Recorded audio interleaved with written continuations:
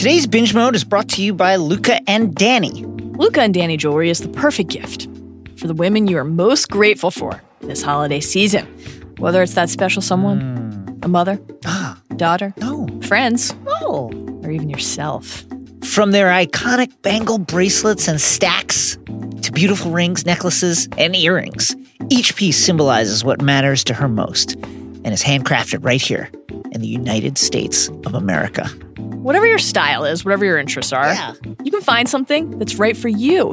Got a delightful love knot ring, which, listen, a few of the people in the film that we're going to be talking about today, they might need a love knot ring. A lot of tangled love lives. A lot of tangled in this film. Go to lucadanny.com and use the code BINGEMODE, Binge Mode, to get 15% off and free shipping on your first purchase. That's LUCADANNI.com. Luca and Danny, embrace the journey. Warning. Binge Mode contains adult content. Newt Scamander has a foot fetish. Boy, does he. So we're going to discuss that, and if that's not something that you'd like to hear about the delicate feet of Tina Goldstein. So slender. Please check out one of the other non-foot fetish podcasts on the Ringer Podcast Network, such as the Danny Podcast, where Danny Heifetz and Danny Kelly talk about not being in love with feet. I would not be so sure that's true. One more warning. Binge Mode contains spoilers. If you don't yet know why we're reading up on Roman Emperor Marcus Aurelius, please proceed with extreme caution. And now, Binge Mode. Do you know why I admire you, Nick? You do not seek power. You simply ask, is the thing right?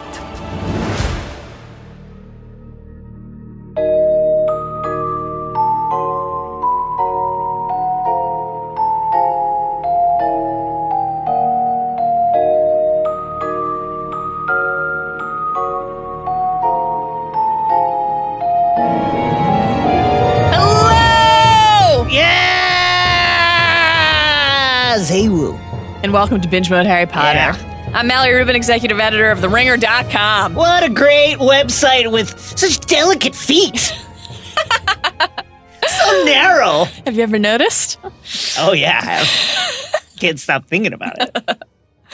Joining me today, now that he's finished removing all crying babies from his presence. I just wanted peace for a moment. It's Ringer Senior Creative. Your head magizoologist, Jason Concepcion. Mel, I never wanted to hurt him. I only wanted to be free of him just for a moment. If only I'd been able to listen to Binge Mode Harry Potter, where we're exploring every facet of the Harry Potter universe. Whether or not you've wondered if the Titanic appeared in a Harry Potter film. Sorry, Jason Gallagher, but the math says that ain't it, Chief. Nope. Please subscribe to this podcast on Apple Podcasts, Stitcher, Spotify, or wherever you get your podcast. And please rate and review us 5 points and stars for Binge Mode. Please also follow us on Twitter and Instagram at binge_mode, aka the_. And join our Facebook group, which is just for Le Binge Mode fans, and which is an excellent place to swap tips for removing a parasite from one's eye with tweezers. I know what they are. Please also head to theringer.com/shop to check out our new Binge Mode merch. Very comfortable if you might at any point pass out in a sewer. It's very tough. Last time on Binge Mode Harry Potter, we explored how secrets shape 2016's Fantastic Beasts and where to find them. The first film in the planned 5-part film franchise. And today, we're diving into the series' second installment, Fantastic Beasts: The Crimes of Grindelwald, which debuted on November 16th. Yes. Requisite spoiler warning for today's binge as always. While the second Beasts film is today's primary focus, we will be going deep on details from all 7 books and 8 original films, and 2 Beast films, and the wider Potter canon. Taking the entire series into account from the moment we take a Thestral carriage ride. So, just to reiterate, we want to be clear. Do not proceed with this episode unless you have seen The Crimes of Grindelwald this weekend, because there will be spoilers. But if you did see it this weekend, then please listen to this pod Also, check out our instant reaction 7 key questions video breakdown of the film that we did on TheRinger.com and The Ringer's YouTube channel. Isaac, Lee, and Zach Cram joined us for that. Also, check out our discussion of the film with Sean Fennessy on the Big Picture podcast, one of our favorite muggles over there. Check out our various other coverage across Ringer properties. And get ready for the return of our Deathly Hallows pods this week. For now, fork over your galleons, grab your portkey bucket, because it's time to head to Paris.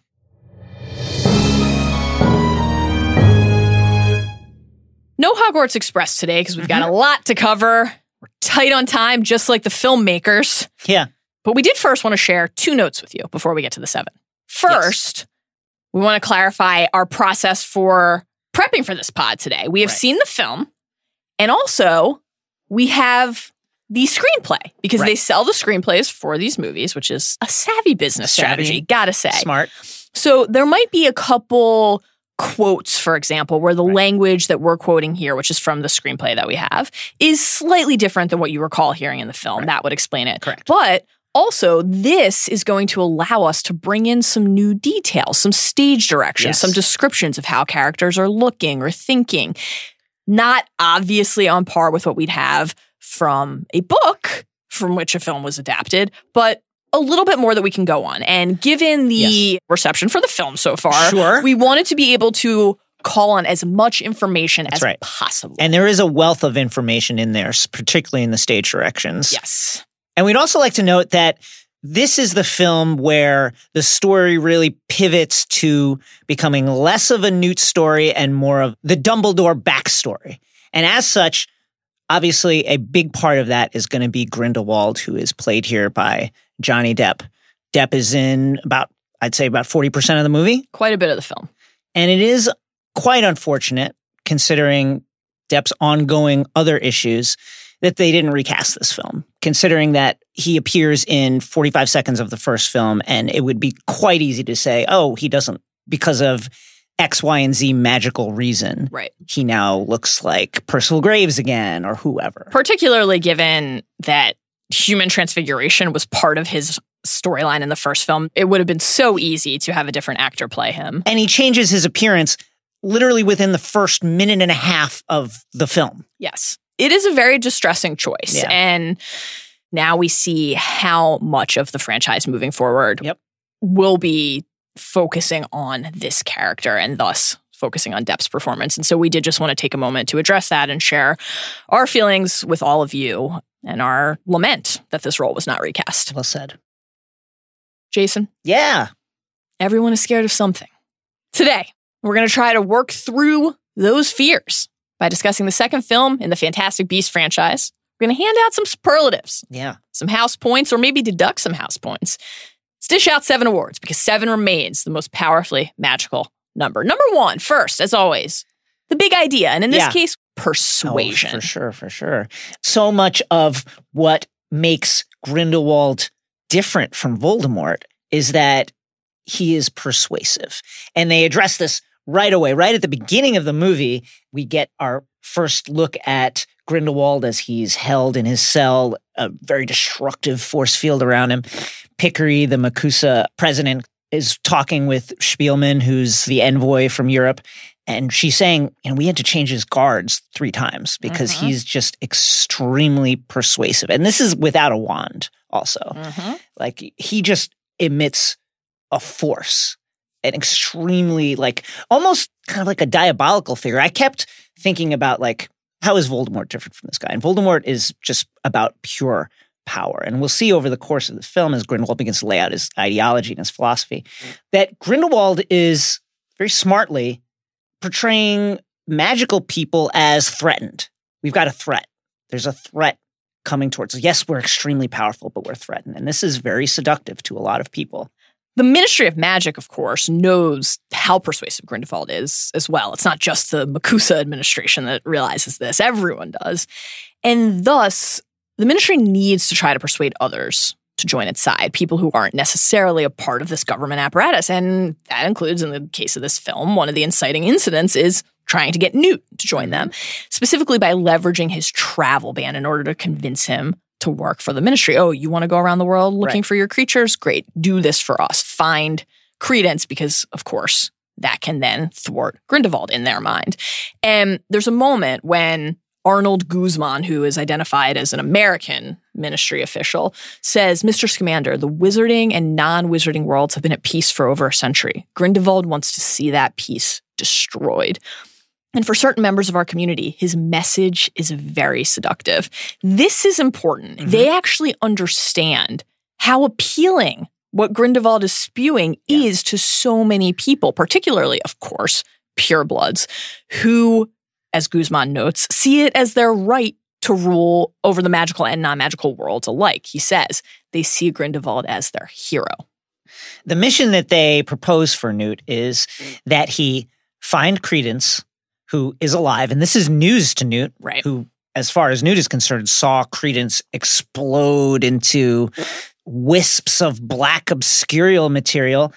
Learning this and then seeing Grimson, who is basically a mercenary / assassin for the ministry, and it's clear that Newt and this person have history because Newt reacts with absolute fury upon seeing him, like, oh my God, this guy. That's all the reminder that Newt needs, that he doesn't want any part of this. And I think that's an important thing to note about Newt's character is he's always enjoyed the natural world more than the kind of political infighting magical world. Right. And that's, of course, part, not only, but part of what is at the heart of his fractured relationship with his brother Theseus, who is a character in this film.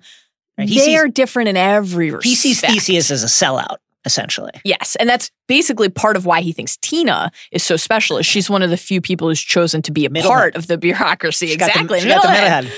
Newt wants some middlehead. Oh my God. Who isn't just caught up in the way the machine operates and thinks. And there's this moment after Newt passes on the ministry's offer, which is really a bribe, and leaves. And Theseus, of course, disappointed, comes out and says, you know, everyone is going to have to make a choice here. Everyone is going to have to pick a side. And what is Newt's response? It's an iconic Newt line. I don't do sides. This is part of the character we were introduced to so effectively in the first film. What function do the beasts serve in these movies? What function do the creatures serve? They show us what kind of heart Newt has. That's right. And it's imperative because we don't see him interact openly with too many people. He finds comfort and peace and solitude. And these animals bring out these nurturing instincts in him in a way that only a few people, including two lovely ladies that we'll spend a lot of time talking about today, with narrow feet and salamander eyes. Wonderful. And of course, the ministry isn't the only entity trying to persuade Newt to do something for them. Dumbledore is as well.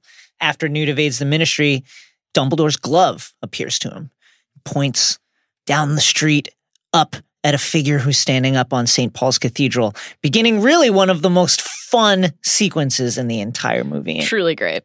And we see right away that the history that Graves and Grindelwald hinted at in the questioning and that interrogation scene in Beast 1 is actually very real. Right. Graves / Grindelwald clearly suspected that something was up with this guy, Newt, just in the way he spoke to him, the way he referenced his catchphrase for the greater good. So much so that Grindelwald wanted to immediately cut that tie, close that loop, and tried to have Tina and Newt immediately put to death. And here we find out that, yes, in fact, Dumbledore did send Newt to New York. To what end? For what reason? Newt himself doesn't know the answer to that, to why Dumbledore sent him to New York. He, just like Grindelwald in a way, senses Dumbledore's hand. You know, we learn here that Dumbledore is the one who told Newt about Frank the Thunderbird. And Newt basically says, you knew what I would do. Yeah, you knew that I would take him through a Muggle port to New York. So when we hear that line from Percival Graves in the first film, what makes Albus Dumbledore so fond of you?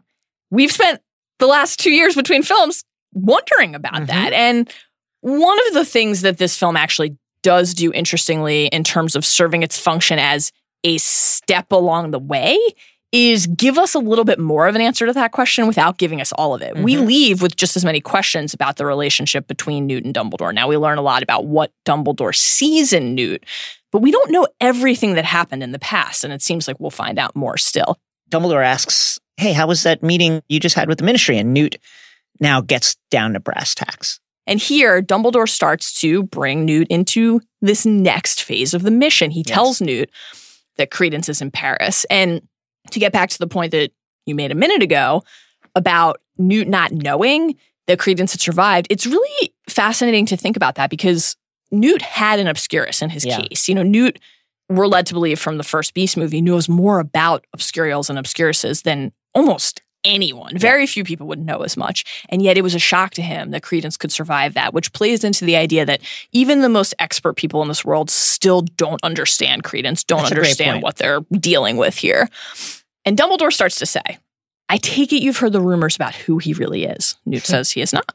Newt's not up on the gossip mags like everyone else is, apparently. He doesn't realize that he's literally been in the gossip mags. No idea that he's just been in Spellbound.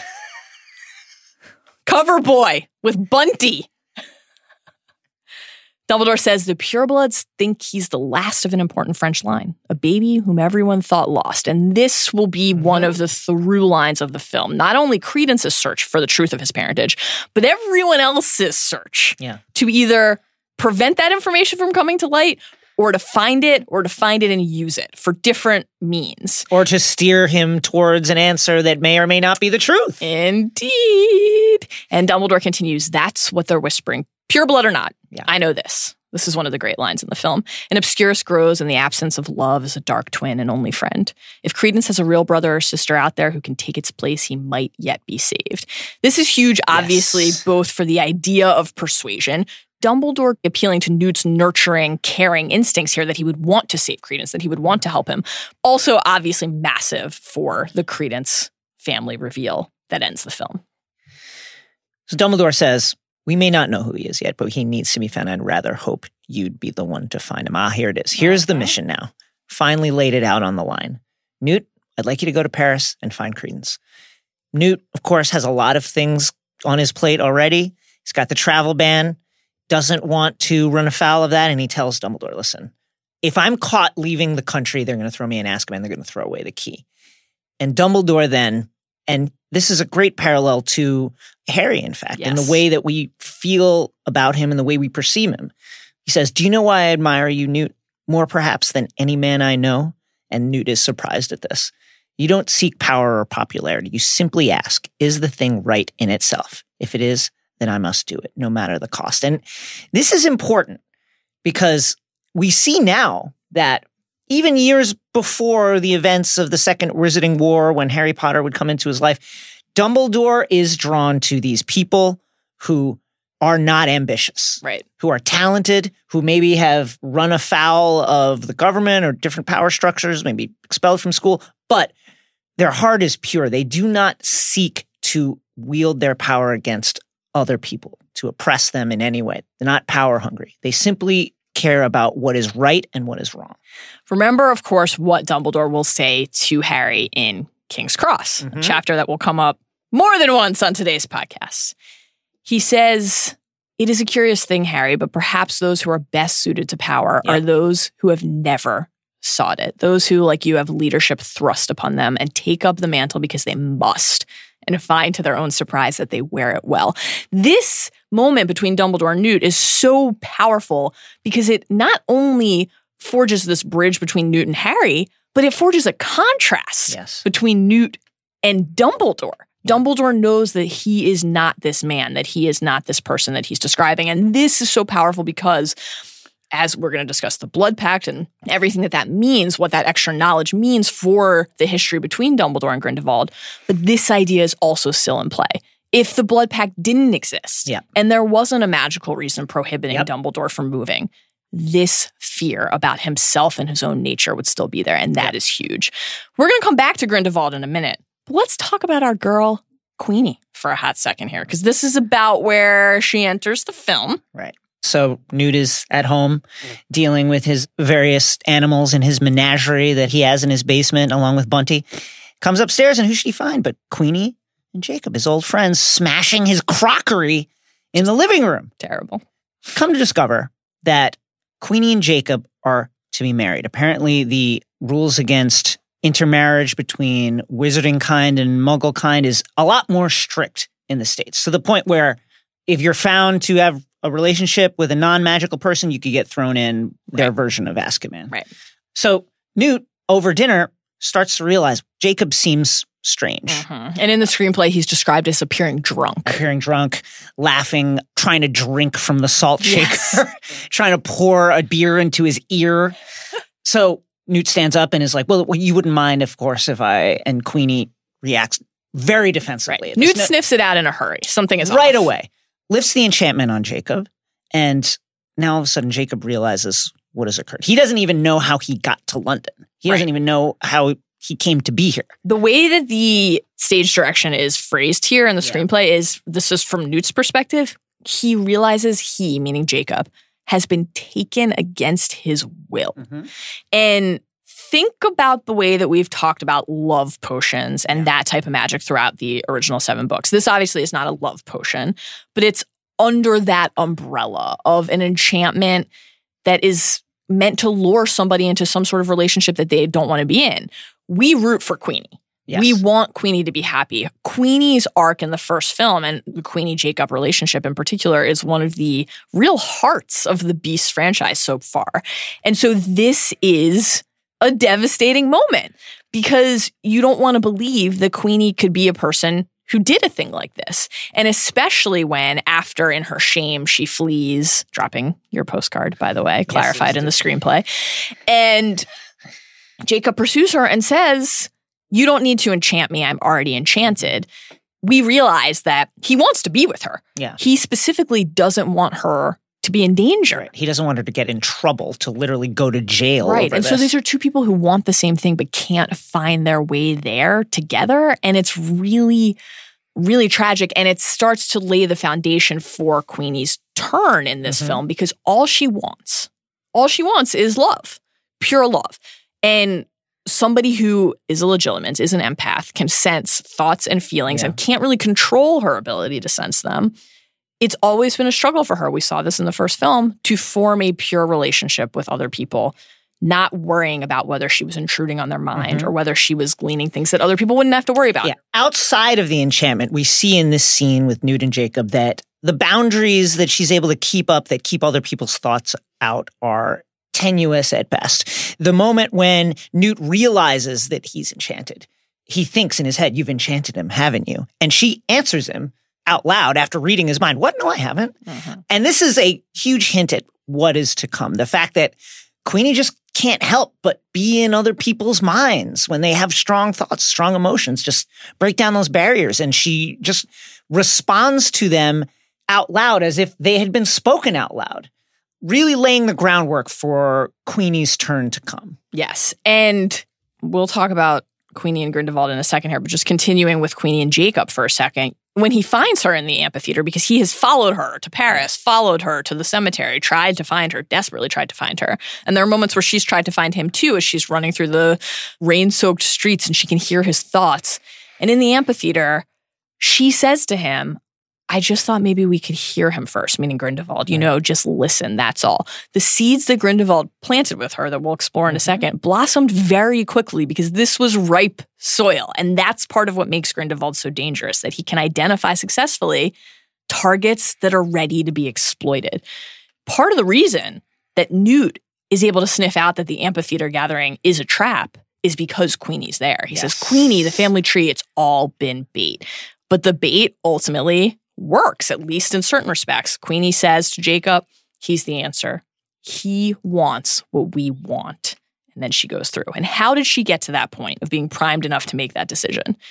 We should remember that Percival Graves would have been aware of Queenie. He interacted with Tina. Queenie is Tina's sister. Right. Grindelwald impersonated Graves for quite some time. Right. So he would have known. He would have known about her. Also, Abernathy, who's one of his acolytes, was in love with her. Yes. Right? There are plenty of things in the film where we're like, we're not sure. It could be X, Y, or Z. Yes, this is something that we are increasingly sure about. I would put it at 80%. We're pretty sure. When we first saw the film, we were like, man, it really seems as if Queenie was targeted specifically as part of Grindelwald's plot. He needed her for some reason, both because of the way Vinda...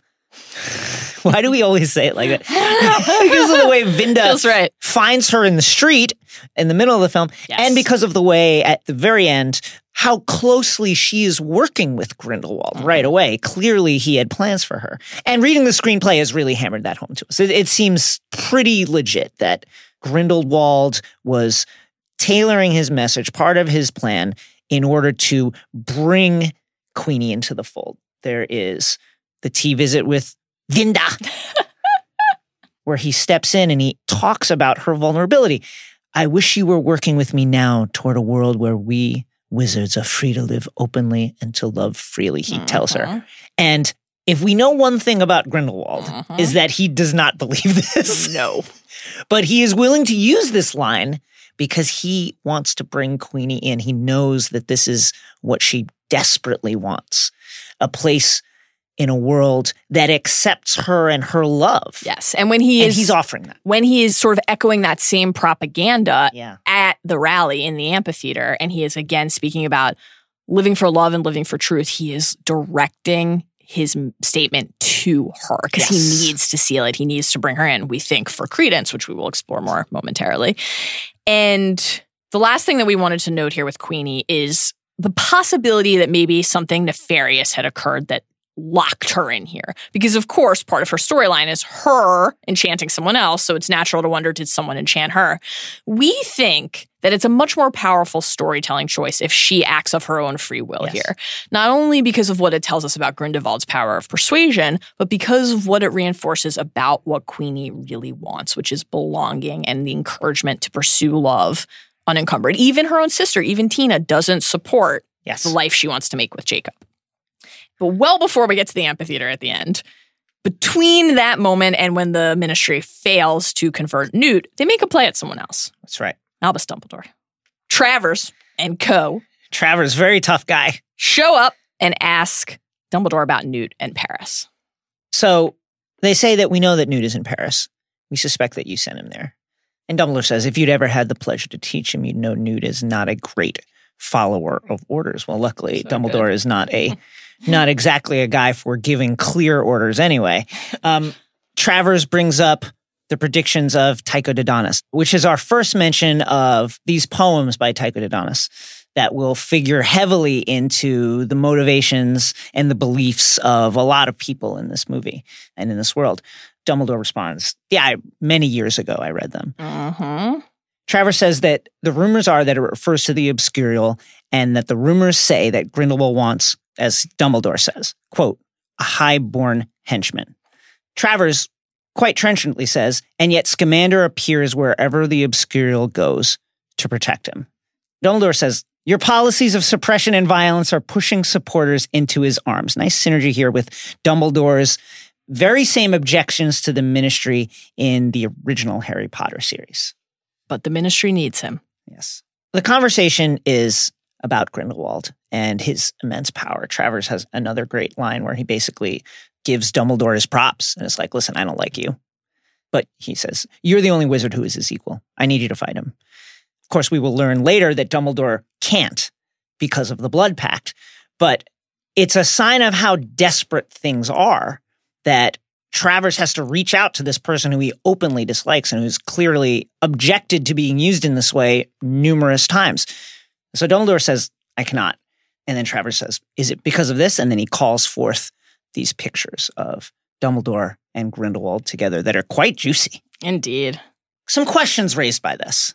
How did Travers get these pictures? What do we think about these?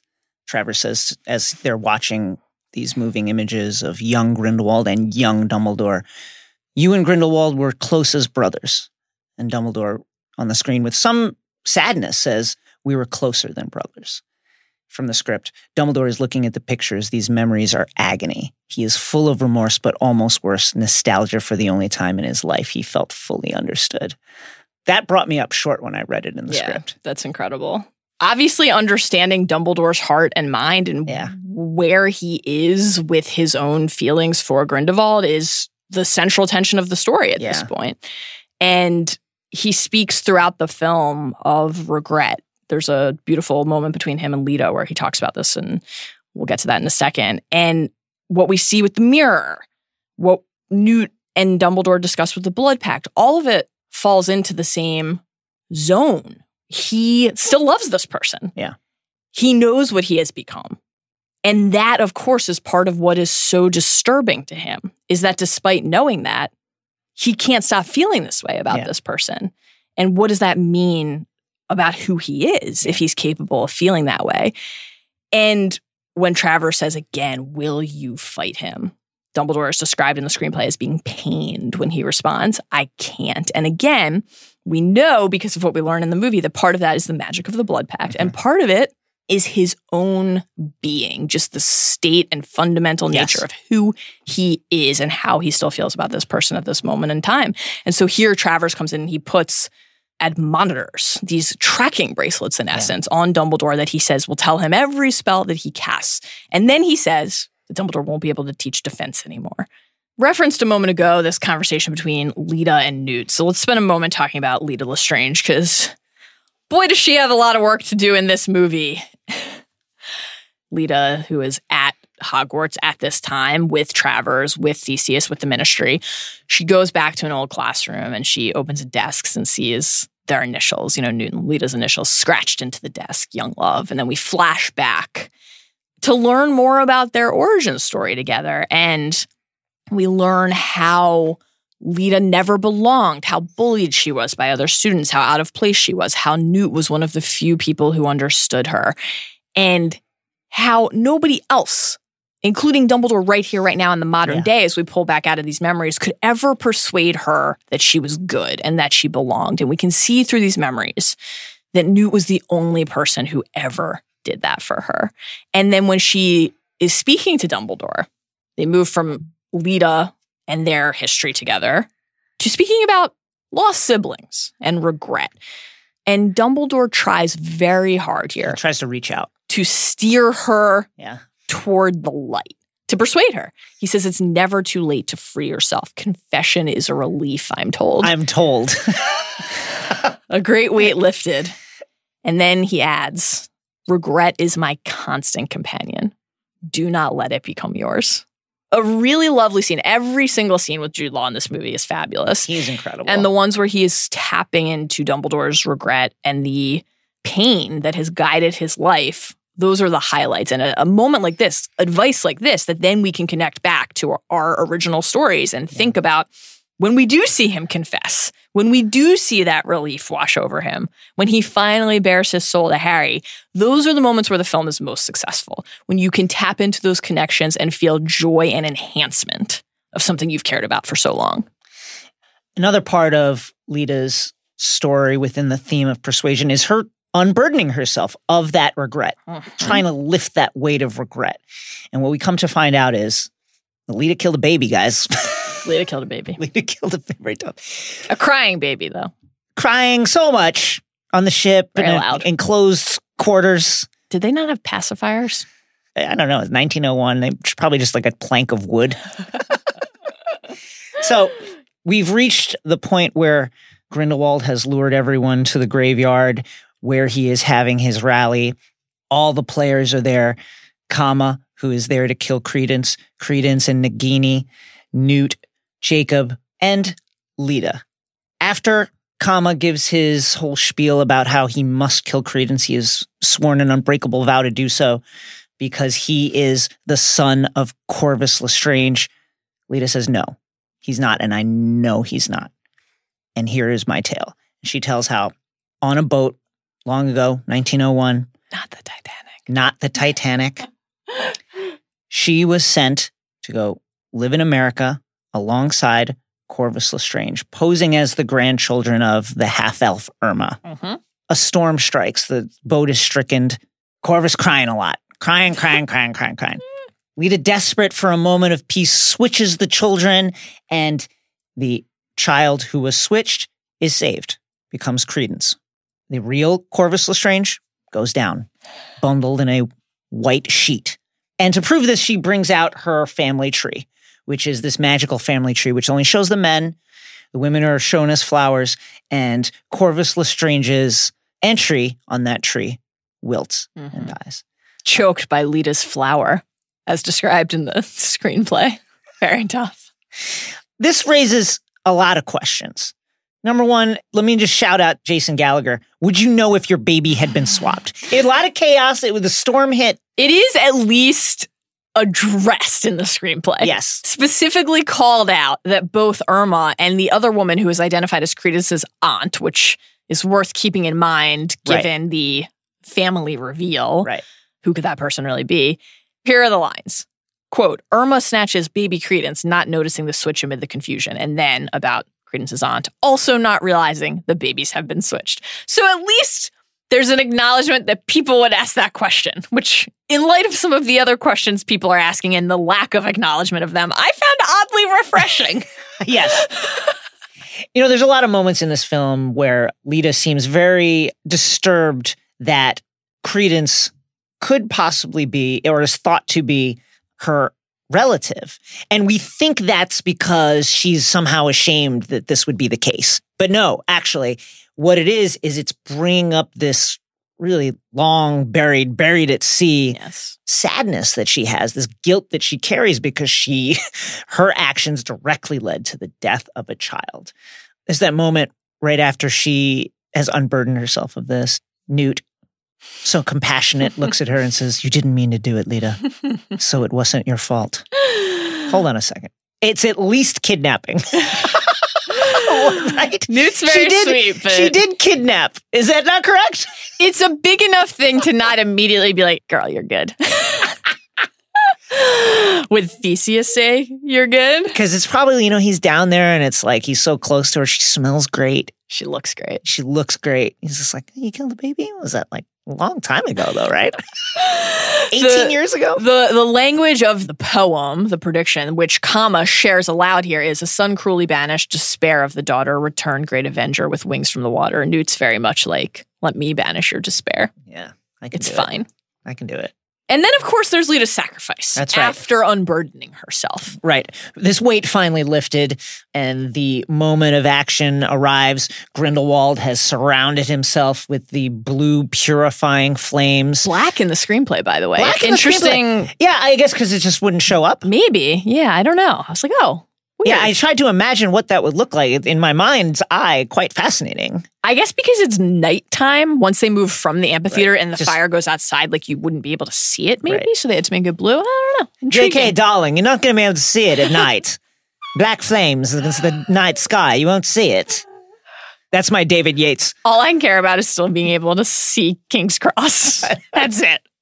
So finally, she decides, I'm going to do one right thing in my life. And I'm going to attempt to save my friends and also take a shot at Grindelwald. Who knows? Maybe it works. And she attacks him. He easily parries. And she breaks the hookah pipe, though. She does. The hookah pipe does. Skull. It does fall into the flames. I completely missed that. It explodes. Yes. And reading that in the screenplay, I was like, okay, so, because one of the discussions that we had after the movie was, what did she accomplish here? Yeah. And there were varying degrees of how much did you allow yourself to invest emotionally in this character and in her arc in the course of one film. I'm of multiple minds on let me hear it. I think that because the movie is so crowded and there are so many characters, ultimately paring that back is maybe a good thing. Like, at some point, the films need to actually shrink, not just keep expanding. Yeah. However, I actually am interested in this character and how she relates to these other people. I think that the respective love triangles, Newt, Theseus, Lita, and then Newt, Lita, Tina, are pretty compelling to me. So I don't care really as much about the Corvus thing, which is all, you have to really opt in very quickly to learning what that is in the first place. Yeah. It is extremely hard to even hear what the poem prediction is. It's sort of... people are cutting each other off every time it's being read. Multiple times you're getting a snippet of it, and it's not until comma reads the whole thing here at the end that you're like, okay. And it's also like, no shots, but like a French accent. So you're like, wait, what? He says it very fast. Right. It's just hard to get a hold of it in the movie. But the thing I care about is the pull that she clearly has over other people. There's that amazing line from Queenie in the first movie to Newt about Lita. She was a taker, you need a giver. So just getting more of that would have been appealing. But Lita, of course, is not the only one in that room, though, who makes a decision. Grindelwald is speaking to thousands of people. Right. He's described in the script as, quote, part demagogue, part rock star, which I think they captured quite well. And he addresses his followers as my brothers and my sisters. And you can see that he really has a gift, a charm and a seduction. As we saw with Queenie, He is willing to tell someone something that he does not believe if it can draw them into his cause. And he has a real talent for discovering what that pressure point is, what that point of sensitivity is. So what is it here? It's a different tactic than Voldemort's. It's painting muggles as not some nothing disposable the bodies that make your throne that you sit on. That you would just rule over. No, they're to be feared. They're aggressive. They're dangerous. And he says, I say the muggles are not lesser, but other. Not worthless, but of other value. Not disposable, but of a different disposition. Magic blooms in only rare souls. And he plays the same card for this room that he did with Dumbledore when they were children. Quote, oh, and what a world we can make for all of humanity. We who live for freedom, for truth, and for love. And he looks at Queenie as he says this, knowing that this is going to seal the deal. And then he breaks out the hookah bong and then shows them the absolute destruction coming when World War II hits, culminating in the explosion of an atomic bomb. And everyone in the room is absolutely shocked. Jacob even is taken aback. He says, not another war. Right, because he fought in the first one. He fought in the first one. This is what we are fighting, he says. That is the enemy, their arrogance, their powerlessness, their barbarity. How long will it take before they turn their weapons on us? See, it's self-defense. We're fighting a canny foe who is very smart, not to be underestimated. This is his pitch. This is an extremely savvy strategy. And again, another huge difference between Grindelwald and Voldemort. Voldemort didn't care what other people thought. He ruled strictly through fear. He never appealed to somebody's instincts. That's right. What might make you want to fight not only for me, but for yourself? Grindelwald is a recruiter. He's a gifted orator, and he is successfully showing these people why they need to make this choice, why they need to make this change. And he has accounted for the fact that that might not be enough by then staging basically this farce that he has led these people into this trap for. The Aurors are here, he says, right? He has lured them because he knows that they will bite. And he needs an inciting incident in order to show his followers or his prospective followers, you have to come with me because look at how violent they are. Exactly. And so one of his followers, this redheaded woman in the crowd, goes to attack one of the Aurors, and the Auror immediately shoots to kill. It's the same thing that Newt, of course, who is obviously not on Grindelwald's side, has been attacking. And Grindelwald immediately says, this is it, right? They're the violent ones. Go spread the word. Much like we think he allowed Spielman to live in the first place for a go spread the word reason. He wants everybody to be boasting about either his power or his generosity, but something that builds the legend. And of course, when he is appealing to Credence specifically, it is less about building the legend than about building understanding. So he sends one of his men to give Credence the note in the first place, the note that leads Credence to Irma.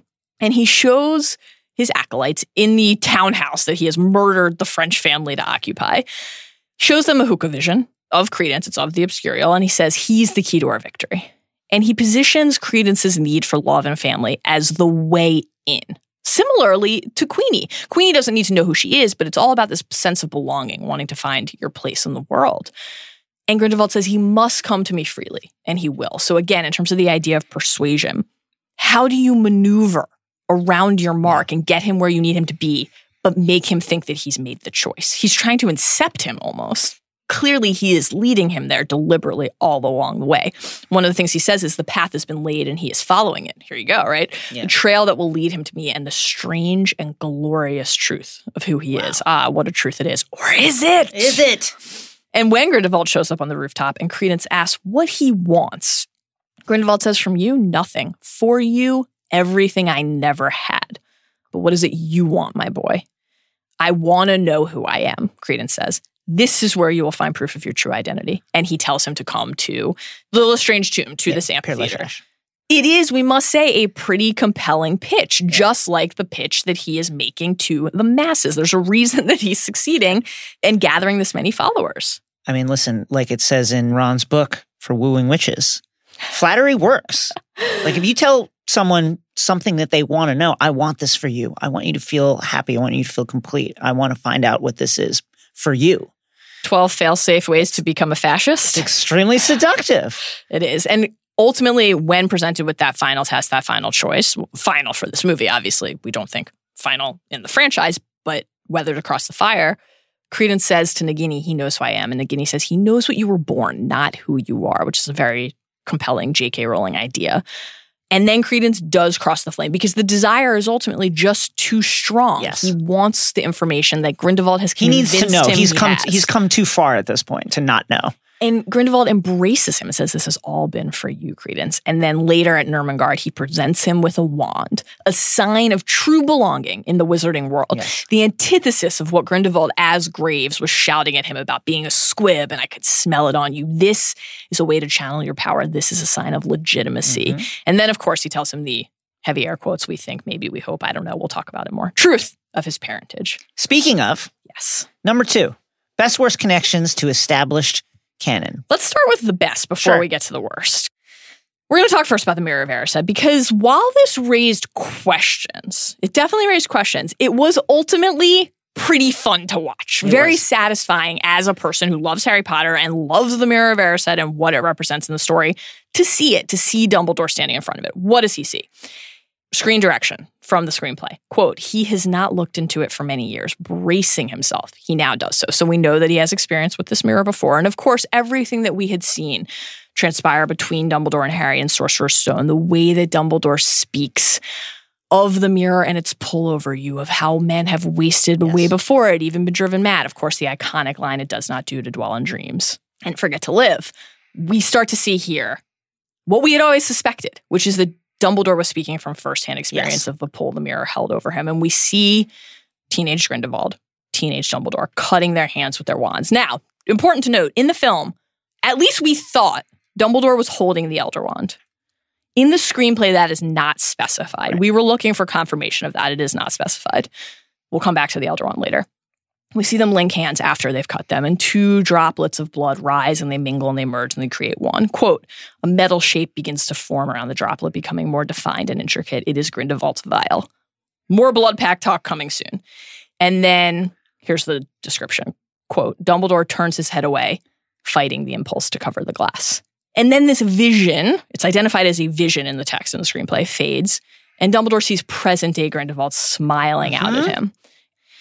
How do we reconcile what we see there with what we know about how the mirror works, which is that it shows you not a memory necessarily, but the deepest and most desperate desire of your heart. The woolen socks line, Harry always knew that that wasn't true. Of course, there's the beautiful, it had been a very personal question line.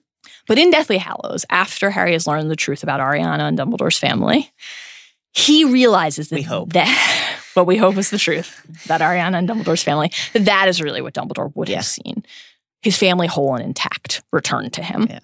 And so some people are upset that that's not what he saw here. However, we think we can rationalize that specific element because we know from canon, from Sorcerer's Stone, that what you see in the mirror can change based on the context of the moment. Right. So Harry sees, of course, his family when he looks into the mirror for those first few nights. Right, and then at the end of the book, he sees the location of the Sorcerer's Stone because that is what he desperately wants at that moment. Exactly. So it's reasonable to deduce that what Dumbledore would see in the mirror at any given moment in time could change. And also, of course, losing his family and thus seeing his family restored and preserved is directly linked to the choices that he made with Grindelwald. These things are all of a piece.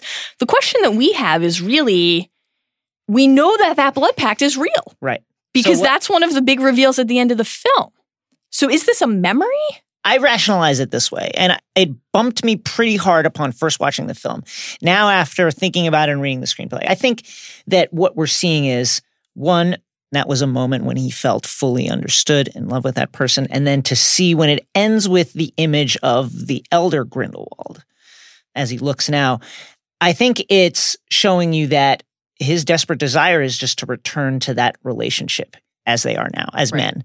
He wishes that they could be together in the way that they were when they made that pact as children, as kids. To return either literally to the moment before everything went wrong, or to currently be in a world where things had not gone wrong.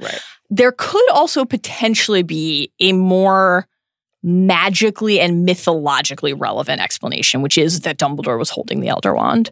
And there's so many questions we have still about the mastership of the Elder Wand, but could that be part of it? Maybe. We at least want to throw that out there, that he saw a time where he had mastered the wand instead, where he had been the one who controlled it, and maybe if he had, things could have been different.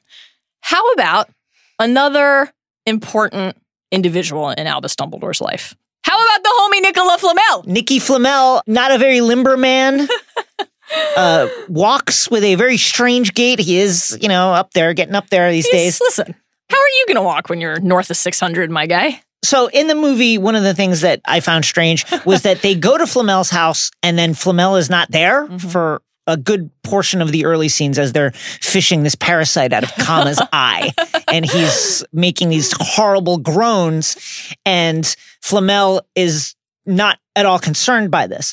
But then later on, as Jacob's stomach is rumbling, this stirs Flamel from wherever he was. And we get, when we are introduced to the personage of Nicholas Flamel, and is actually quite delightful. Charming guy. Yeah, nice guy. Doesn't keep a lot of snacks in the house, though. Well, it's not eating a lot these days. Also, bones very brittle. It has to be drinking some milk, or calcium supplements. Don't extend the kindness of a handshake if you know your fingers are going to turn into dust. One of my things about Flamel is I wanted more of a flex from him. Right. Like, he has that line about how he's an alchemist and thus immortal. And it's like, dude, you did the thing. Yeah, you did the thing. You made the Sorcerer's Stone or the Philosopher's Stone. Own it. Yeah. Fucking brag about that shit. Not all alchemists are immortal. You did it. Speaking of that stone, Yes. we get to see it. We do. And what else is in the cupboard with it? A book, very interesting book with a phoenix on the cover. Could this be a connection to the Order of the Phoenix from original canon? I think it has to be. Clearly, this is some sort of communications device for some kind of group. Travers, in that earlier scene, referenced Dumbledore's friends that he keeps in contact with. And Dumbledore says, listen, you can watch me and my friends all you want. You have built up quite a little network of international contacts. How do they keep in touch? Clearly, this book, as he flips through it, we see that Dumbledore's portrait page is empty, so he's not there, not able to. Oh dear, Nicholas says. Oh dear. So clearly, this Could is that be some because kind of, Dumbledore knows that because of the admonitors, because I the do bracelets wonder are about on, that. Yeah, he's like, I can't let them know about this. Right. I can't give them access to this network. Which, I mean, it's a thick book. You've got to wonder, how many other contacts are there? And clearly, with the Phoenix on the cover, this has to be some sort of precursor to the Order of the Phoenix. Yes. Seems like it. Ad hoc group of like-minded wizards and witches who want to fight evil. Because when he can't find Dumbledore, he turns to Eulalie Hicks, slides into Jessica Williams' DMs. Hello. And we know from JKR that Jessica Williams' character, who is an Overmorning professor, will play a bigger role in the next film. Mm-hmm. And she's like, you gotta go. And yes, Nicola you have to go says, to this I rally. haven't been out in the field in a couple centuries. And she's, you got to go. And so clearly this group not only exists, there's not only this network, but as you said, they have a mission, a clear purpose. In terms of established canon, we also just get more information about an Obscurial's magic, how the Obscurus works. Credence's parentage question is a huge part of the film, and we will talk about it at length, but just seeing the advancement in how he's able to harness his power in a scene like with Grimson, for example, is really cool. We're learning more about this with the characters, as we said. Even Newt, who has studied them, doesn't understand how Credence has survived. And Dumbledore's comment about an Obscurial being like a dark twin, a friend, that, we think, really changes our perception of what this force is in a really important way that buttresses some of the theories. Because when you say dark twin, a friend... There's a sentience there. Then there's there's something there. There's a personality behind it that is very different than what we thought about it before, which is just like a malevolent force. And taps into the Queenie theory. That's right. That we'll discuss shortly. Right. Also, in terms of a connection to original canon, the Boggart lesson, this was obviously in the trailer. We didn't know what form it would take, what year it would take. It was just cool to see. Really wonderful to recall. Such a meaningful moment between Lupin and Harry. Interesting note that Newt and Lita are 16, not 13 here.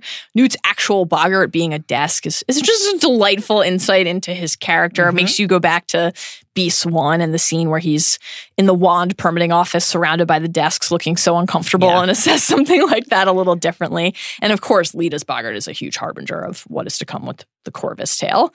Also, of course, because of seeing Dumbledore in the classroom and in a lesson, we have to note one of the huge questions when the trailers came out and we saw Dumbledore clearly teaching defense was, well, what Argyve is supposed to be a transfiguration teacher. How do we account for it? So whether or not you like the answer, I think we can agree it's just refreshing that the film did address the question. Yes, I agree. It wasn't just a pure retcon. We know that he taught defense against the dark arts. We know now that he taught defense against the dark arts and that he had to abandon that post because of Travers's rule, at which point he presumably stole McGonagall's job because she's there already, which is we'll talk about that in a bit.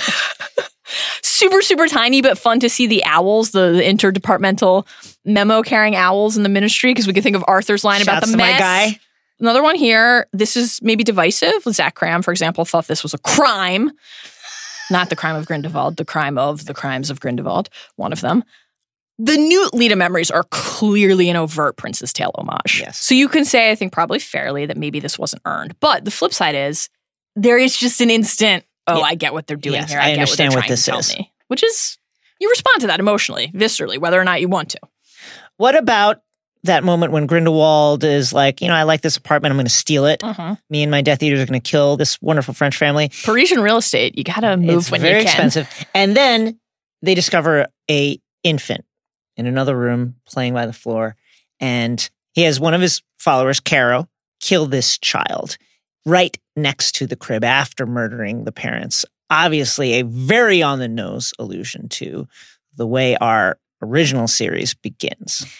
You mentioned Caro. We have connections to multiple Death Eater families here. Caros, Travers, Rosier, Vinda.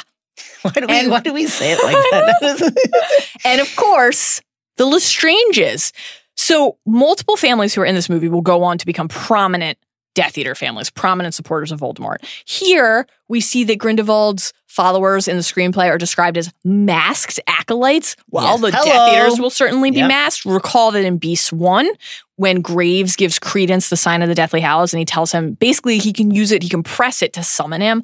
We talked about this last pod, but worth recalling that here in this context. Clear dark mark precursor.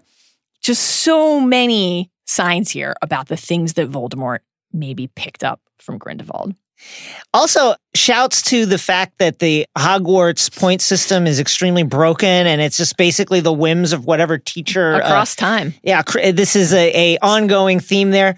When Leda curses a young Gryffindor girl, sealing her mouth, we get this, "Stop! Shame on House Slytherin, 100 points! 200! Is it 100 or 200? Well, that's the thing. It's whatever anyone wants. Also, that's a lot of points. That is. That's excessive. I'm thinking 50 tops. For sealing a mouth, that seems like to be 15 to 20 to me. I mean, like, did Hermione lose points for forever disfiguring Marietta the Snitch? This leads me to believe that Leda's been doing other stuff. Because 200 points, it's like ridiculous. All right, and then we get a nod to McLagan, another ancestor. Good stuff there. Let's move on to some of the worst. Listen, to be charitable, if we don't want to call them worst in every case, at least the jury is still out division of connections to original canon, where maybe we'll feel better about some of this stuff based on information to come, but in light of how it is presented here in the film, it is somewhere between troubling and deeply distressing. Yeah. We got to start, obviously, with the big one. The reveal that ends the film. Grindelwald saying to Credence, "You have suffered the most heinous of betrayals, most purposely bestowed upon you by your own blood, your own flesh and blood. And just as he has celebrated your torment, your brother seeks to destroy you."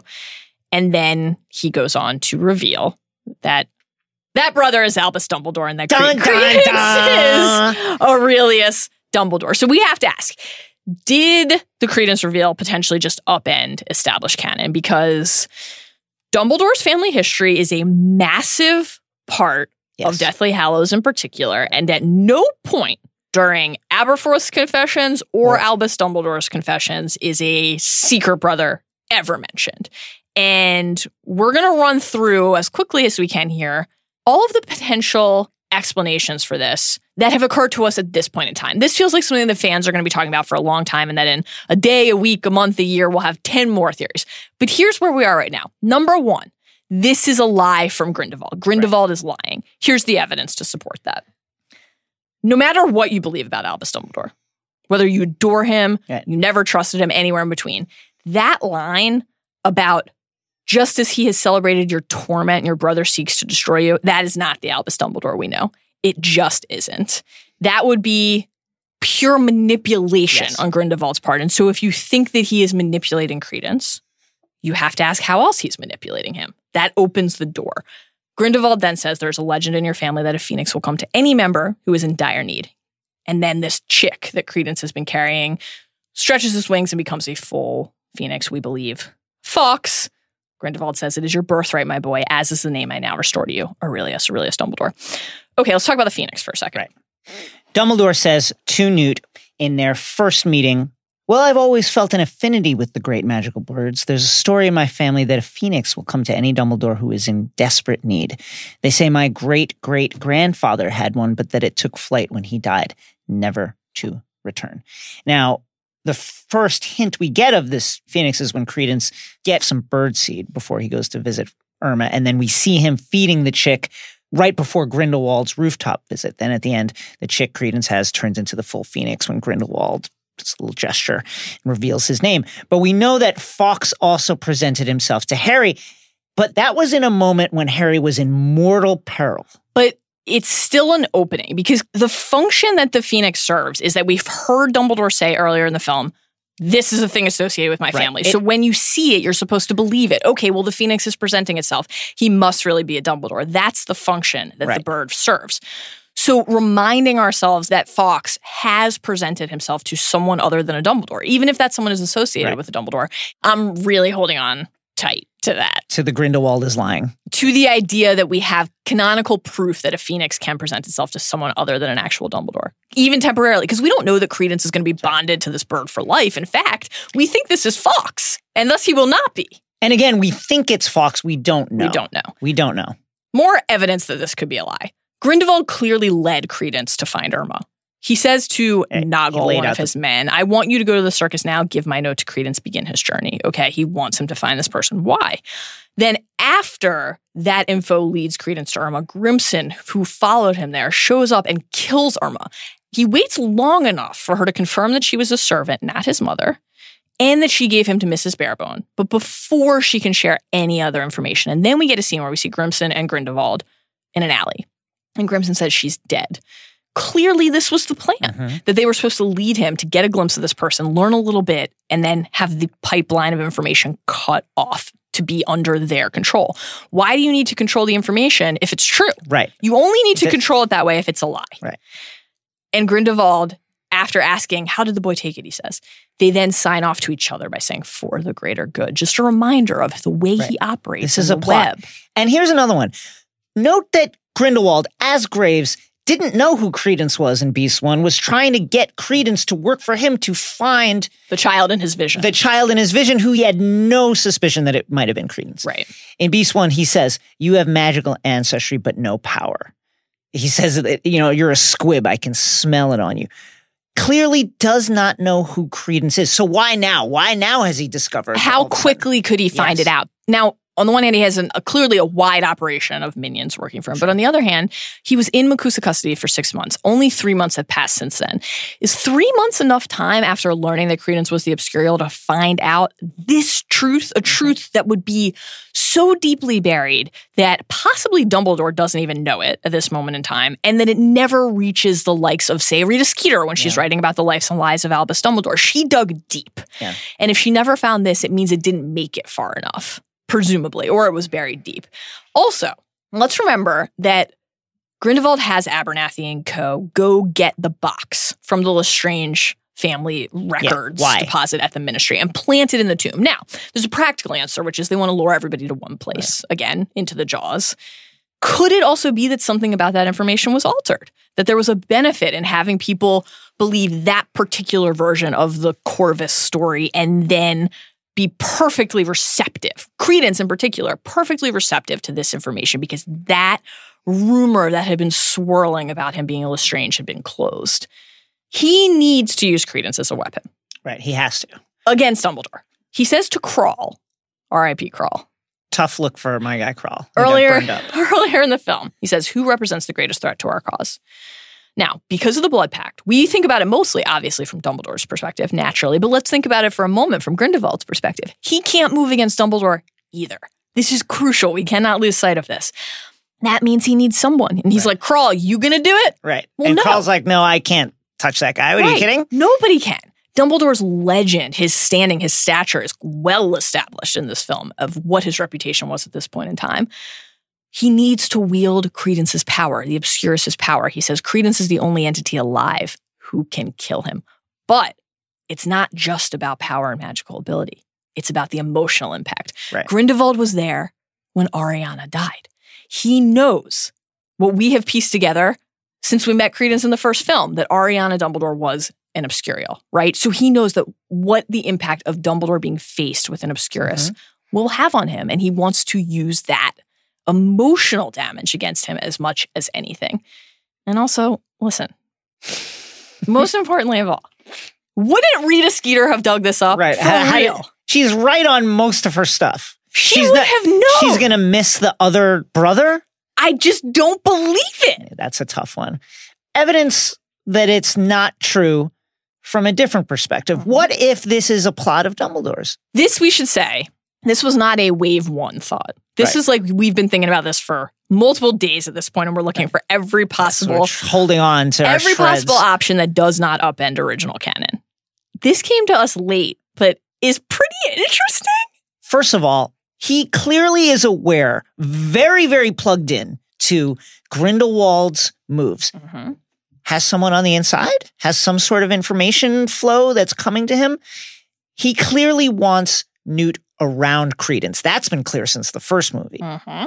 Seeing the Phoenix on Flamel's book and knowing that Dumbledore brought Flamel into play here. Dumbledore mentioning the Phoenix story to Newt, priming him for this. Showing us that he's thinking about it as well. So, what could presenting a Phoenix to somebody make them think? So is Dumbledore trying to prime this idea in Grindelwald's mind, trying to push him this way? To what end? We don't know. Then he says to Theseus, this is the proof to us that Dumbledore is quite plugged into Grindelwald's moves. He says, if Grindelwald calls a rally, don't try and break it up. Don't let Travers send you in there. If you ever trusted me, this is exactly what Grindelwald is going to do. How does he know? How does he know? And then Flamel, when he opens the book, Eulalie says, what's happening? Flamel, exactly what he said would happen. Who? Dumbledore, we assume. Grindelwald rallies tonight at the cemetery and there will be death. Dumbledore really knows a lot. He knows a lot. So is this part of his chess game? Where have we seen Dumbledore using a young boy who doesn't understand everything about his history, the truth of his identity, or wizarding culture, in fact, and his role in the end game, to try to simultaneously use that person as a tool? And also, because we love Dumbledore, while acknowledging his faults, knowing that he's leading that person to righteousness and truth and victory in the end. So, to be clear, the idea that Dumbledore could potentially be using Credence as part of a plot, that he could be trying to trick Grindelwald into thinking this or positioning it in some other way, we are not saying that he doesn't care about Credence. Quite the opposite, because of the theory we're going to be raising next. But it is in his character. Surely in his character. To say, how can this help me achieve my end? And can I also help this person along the way? Let's talk about some of the potential ways that this could be true. Here is the only one that we can stomach. This, I think, is up there with Grindelwald lying as one of our two ideal outcomes. Yes. Because those are the two that don't upend canon, or have the least likelihood of upending canon. Ariana Dumbledore's Obscurus is now attached to Credence. When Dumbledore says that line to Newt that we've referenced a few times about how an Obscurus grows in the absence of love as a dark twin and only friend, if Credence has a real brother or sister out there who can take its place, he might yet be saved. Could he be speaking not only from an understanding of this magic, but from direct understanding of this particular Obscurus and what not having that loving sibling? Now, we know Aberforth loved Ariana and was able to calm her, but we also know that Albus carried the guilt about not being there for her enough throughout his whole life. In fact, he alludes to it directly in this movie when he's talking to Lita. She says, because she talks about having a brother who had died, and he says, for me, it was a sister. Did you love her? What is his response here? Not as well as I should have done. Not as well as I should have done. And then after a beat, it's never too late to free yourself. He never freed himself. Harry says that to Aberforth, that you would know if you had seen him as Harry had in the cave, drinking the potion, reliving these horrible memories, that he was never free. Could Ariana's Obscurus have attached itself to Credence either during the incident that led to Kendra Dumbledore's death, which would in that case be part of it because we know that the Obscurus still had to be in Ariana after that, or full transference during Ariana's death. Much like part of Voldemort's soul latching itself. We've seen stuff like this happen before. Onto Harry after the Killing Curse rebounded against Voldemort. And this was undetected for quite a long time. It takes advanced magical understanding that only Dumbledore possessed to identify this. Why does Grindelwald need Queenie? Because he clearly does. He brings her in. And that scene, which we talked about again, the very end of the movie, Grindelwald and Queenie observing Credence. She says to him, you need to be careful. He's not sure he made the right choice. Be very gentle with him. Who is she referring to here?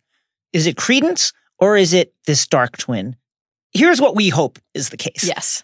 You don't need a Legilimens, an empath, to talk to a person. Specifically Credence, who's out there telling everyone, this is what I want. This is what I want. This is what I desperately need. Tell me what I need to know. You can just talk to him, and he'll tell you what he wants. You can't do that with an Obscurus. Is that why Grindelwald needs Queenie?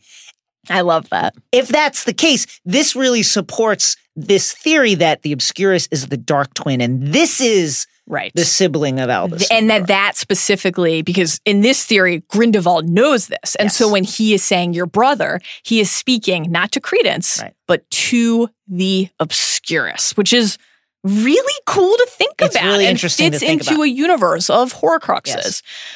Also, could then the Phoenix be sensing Ariana's Obscurus? Could that be the Dumbledore that the Phoenix is appearing to? That would be one more way that we could justify how this all fits together. The prediction fits here-ish. It fits in many things. And then, of course, there's the family tree. Right. And this seemed notable to me at the time. Yes, what you noted about how Alita says it only recorded the men, it's worth calling attention to that, to the specific gendered terms of the family tree and the prediction, Tycho's prediction. There's, for the Game of Thrones, A Song of Ice and Fire fans out there, some very Valancourt-esque stuff to us going on here. And it made us then call back to a line from Beast 1 that now stands out to us even more when Credence says to Graves about the vision and what he's searching for, if I knew whether it was a girl or a boy. Well, what if this same force, this same dark twin, has been a part of two people, Ariana and Credence? Some other options that we're going to move through very quickly because we don't want them to be true. Could this be Percival's son or could this be Kendra's son? So this would... Or another member of the Dumbledore family tree. Right. So if it is actually Percival's son with Kendra, this would change what we know about Percival's... conjugal visit schedule at Azkaban. Right. You know, what was going on at Azkaban at that particular time. Clearly Kendra got in there to visit him. And... or...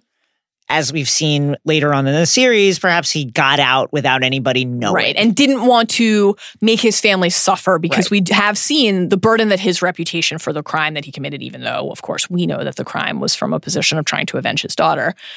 Here's the thing. Here's something that's happened in the last few days. When we left the theater, we said this cannot be Kendra Dumbledore's child because the math doesn't work. Here's the problem. Yeah. One of the things that the screenplay told us is that the math does work on that. It keeps that possibility alive. We know that Kendra died in 1889.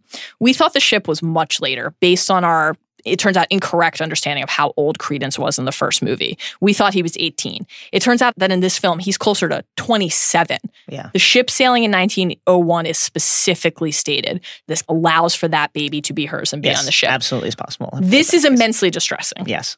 Because it also fits the language here of the prediction. Ariana's Obscurial, the despair of the daughter, attaching itself to Credence, the son cruelly banished when Ariana killed Kendra. Again, like Voldemort's soul attaching to Harry. If any of those possibilities are true, Percival or Kendra, now you noted that if it's Kendra's child with someone other than Percival, it would not technically be a Dumbledore, which is worth holding on to. But if any of these possibilities are true, why wouldn't Albus or Aberforth have accounted for this in Deathly Hallows? It just doesn't make sense that they wouldn't have. And so what it. do we lose then if this ends up being true? Because King's Cross is one of the most important and cherished chapters to readers. There's two ways to look at it. One, Albus lied after his death in the King's Cross chapter. Why does Aberforth lie then to Harry? Well, I'm going to get to that in a second. So the first choice for Albus is he lied at King's Cross. The second choice is it didn't rise to the level of importance that he needed to mention it here. Because they were speaking specifically about Ariana. The second one seems like a fudge to me. The problem with the second one is that doesn't explain at all why Aberforth wouldn't have mentioned it. Right. He surely would have, because that was very germane to the conversation they were having, which is the Dumbledore family tree, everything that went on, the duel, etc., the relationships between the various family members. He surely would have mentioned it. So that is very strange. When Aberforth says to Harry, Ron, and Hermione, I knew my brother Potter. He learned secrecy at our mother's knees, secrets and lies. That's how we grew up. And Albus, he was a natural. It simultaneously makes us believe that he would have just shared everything right then and there. And it does horrifyingly leave open the possibility that this could be true. Yep. I'm still like, Rita, dig that shit up if it's real. Yeah, find it up. We are really hoping that it's not true. We're hoping that it's the obscurest theory or that it's a lie. But we do want to say, ultimately, as concerned as we are about that possibility, we trust in JK. Maybe she pulls it out. This has been tough. This particular thing has been tough. But she's yet to give us a reason to doubt. And you have to remember that as you were reading the first time, there were those moments, oh my God, did Snape kill Dumbledore? Oh my God, has Dumbledore really betrayed Harry? And ultimately everything did come together. Yep. Praying for the obscurus. Elder Wand and Wand transfers. First of all, where'd the Elder Wand come from? Where was it? Right. One of the biggest questions we had leaving Beast 1 was, Grindelwald, we know, has the Elder Wand at this time. From everything we know about canon. Where is it? And if he doesn't have it on him, it would make sense that he would use Percival Graves' actual wand since he's disguised as him. Then where is he hidden it? And when Tina and Newt defeat Grindelwald at the end, does that mean ownership of the wand transferred to them? Now, opening scene in the movie, Abernathy, who is Grindelwald, says to Spielman, Mr. Spielman, we found his wand hidden away. And he hands over a black rectangular box, which is not opened at that time. Right. And is ultimately a creature. Right. Ultimately, a chupacabra is in there. Pickery says, Abernathy? And Abernathy says, and we found this. And then he brings up the blood pact, which Spielman reaches for. And after a moment of hesitation, Abernathy lets him have it. So then a moment later, after the carriage takes off with Grindelwald, quote unquote, inside of it, actually disguised as Abernathy, there's a beat and Abernathy steps to the edge of the building and is there holding the Elder Wand, and we realize that he's Grindelwald. Where was it? That's it. Where was it? Where was it this whole time that he was able to get it? And if he had it as Abernathy, why didn't he just leave? So here's why this matters. Yeah. In terms of this being a worst connection to original canon. Wand lore is an essential element to the story and to the ultimate battle between it's how Harry Voldemort and Voldemort. Harry. So these are questions that prove so vital in the original story, the ultimate outcome hinges on them. And yet they're not even asked here. They're not even addressed here. And so while we're sure there is an answer, the film doesn't take the time to account for that part of very well-established, very imperative mythology, which is very distressing. Yeah. And then we have to ask about how this factors into the long game, the films to come. You know, in Deathly Hallows, when Mr. Ollivander is talking to Harry and says, the manner of taking matters. Much also depends on the wand itself. In general, however, where a wand has been won, its allegiance will change. So again, what does that mean for Newt and Tina? Is Grindelwald the master of this wand? He's using it with great aplomb throughout the film. It does not seem to be withholding anything from him, but it's also the Elder Wand. So maybe he's still doing extraordinary magic because it's a great wand and he's an incredible wizard. So maybe this clarity, given that the wand will switch possession, we think, from Grindelwald to Dumbledore, we have always thought in 1945 in their duel, maybe that explanation is just on delay. But the wand returning to Grindelwald without accounting for how or whether someone else might actually be the master of it is concerning. And we do have to then consider that maybe we've had it wrong the whole time. This is actually intriguing. That maybe nothing changed because he never really had it. We see Dumbledore holding it in the film in the Mirror of Erised, as we've discussed. Was that just a wish for how things had gone instead? Or could that have been an accurate memory of what really transpired? We now have to reassess the moment in Deathly Hallows when Grindelwald tells Voldemort, who has come to get the wand from him, your journey was pointless. I never had it. Now, we've always thought that this was a lie. Protecting Dumbledore. Right, in part end. because Harry directly frames it as such to Dumbledore in King's Cross. Here's King's Cross again. Right. And Dumbledore does not correct him, instead nodding and saying they say he showed remorse in later years alone in his cell in Nurmengard. But now, of course, Dumbledore also says to Harry here, well, you know what happened next. I won the duel, I won the wand. Could there be more to it than that? We have to wonder and we have to assess anew your girl Rita Skeeter's line. She's right about a lot of stuff. About the Duel of Legend. When she says in Deathly Hallows, all I'll say is, and this is when she's touting her book, don't be so sure that there really was the spectacular Duel of Legend. After they've read my book, people may be forced to conclude that Grindelwald simply conjured a white handkerchief from the end of his wand and came quietly. Now, obviously, this film gives us the blood pact and the implications to consider there about that impact on the duel. But maybe something about mastership of the Elder Wand is also at play here. Another worst. This is a very tough one. This is extremely troubling, this one. Minerva McGonagall being in this movie. Now, we had convinced ourselves that this was the great-grandmother of Minerva, who she is named after, a very talented witch. And then we realized she's not a McGonagall. Not a McGonagall, guys. The great-grandmother of not a McGonagall. From Pottermore. The birth of the young couple's first child, Minerva, proved both a joy and a crisis. Missing her family and the magical community she had given up for love, Isabel insisted on naming her newborn daughter after her own grandmother, an immensely talented witch. Her mother, Isabel, was a Ross. Her father, Reverend Robert, was the McGonagall. He's the Muggle. So it can't be that Minerva, which means it must be ours. This is problematic. Also in the script, she's referred to as young Minerva McGonagall. Right. Like young, like not in utero yet? Because there's no other. Right. Now, here's what we know about the timeline. In Order of the Phoenix, which takes place between 1995 and 1996, McGallion tells Professor Umbridge that she's been teaching at Hogwarts for 39 years. Right. Meaning she joined the school around 1956. Long way off from 1920s, 1910s. We see her, in two timelines here, the present 27 and then even earlier than that. So if we back map to account for the couple of years that we know McGonagall spent in the ministry before joining Hogwarts, we place her birth at 1935. The scene in which McGonagall tries to stop Travers from apprehending Dumbledore takes place in 1927, and the scenes with young Leta even earlier. So she should not be born, let alone a grown woman teaching at Hogwarts. And also, we know from Pottermore that Albus was her transfiguration teacher when she was in school. And in the movie, he's teaching defense at this point and then presumably stealing her job. What is happening here? Yeah, what does this mean? So we have a couple of theories on what this possibly means. Well, first of all, we should note that J.K. has been noted to be bad at math previously, but never in this way. Mostly in the way of speaking in an interview off the top of the dome. She'll get the years wrong on certain things or note that a character is younger or older than he or she is. This is getting a character's age wrong by some 40 years. Is it just the case that the movie people were like, hey, you know what'd be really fun is let's put McGonagall in there? Right, a little Easter egg for the fans. Real miscalculation, if that's true. The case. Here's why this is concerning, though. Because ultimately, what does it matter? You could be saying that, well, loosen up, what does it matter? It matters because if something this small can change... We don't know how to hold on to anything then in the we story. Do have to ask, okay, well, what does King's Cross mean? Does that have to hold up, or can that change too? And that is an upsetting prospect. Right.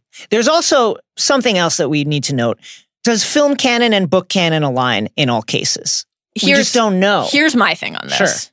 There is a difference this time. Because she wrote it. Because there's no other story to fall back on. Right. So the original 8 films are being adapted from her works. The ability to adapt a story and then creating it from whole cloth is different. Like, there's just some stuff that, as much as it might grate on you as a person who cares about the books, that you have to say, okay, this is a 2-hour, 20-minute movie. It's not an 870-page book.